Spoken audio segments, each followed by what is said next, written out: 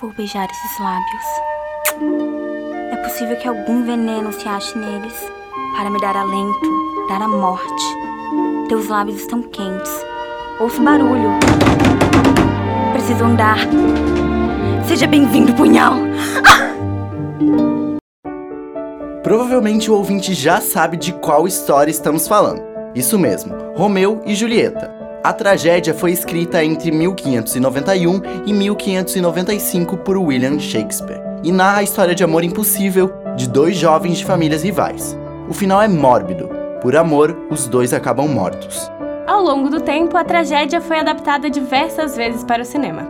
Algumas não tão trágicas como as outras. A primeira adaptação foi produzida em 1908 pelo italiano Márcio Caserini, que dirigiu e atuou no filme. Uma das versões mais famosas é de 1968, dirigida por Franco Zeffirelli.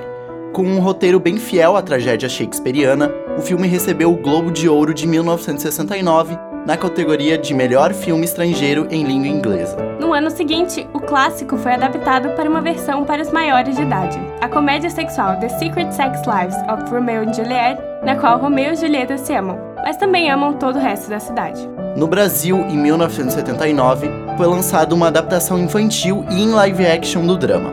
Mônica e Cebolinha no Mundo de Romeu e Julieta é baseado nos quadrinhos de Maurício de Souza.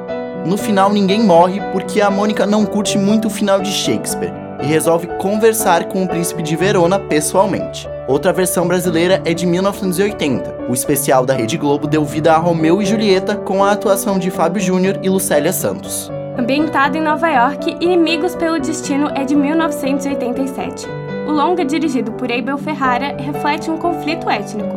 O romance proibido é entre um garoto italiano e uma garota chinesa. O envolvimento dos dois cria um conflito entre as gangues de seus bairros.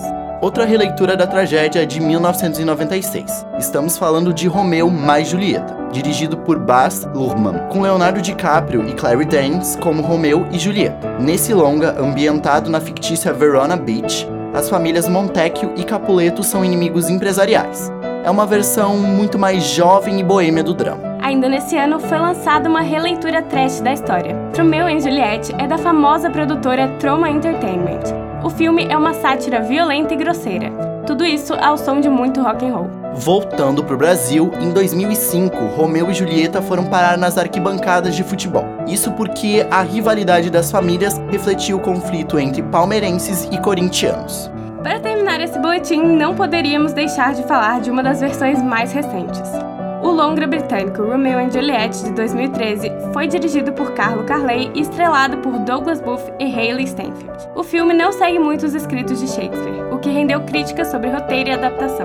Bom, podemos concluir que Romeu e Julieta morreram e renasceram muitas vezes nas telonas. Resta agora você escolher a melhor encarnação, ou simplesmente apreciar todas. Eu sou Leon Ferrari. Eu sou Isabella Machado. E eu sou Dandara Costa. Para o Cine Ponto.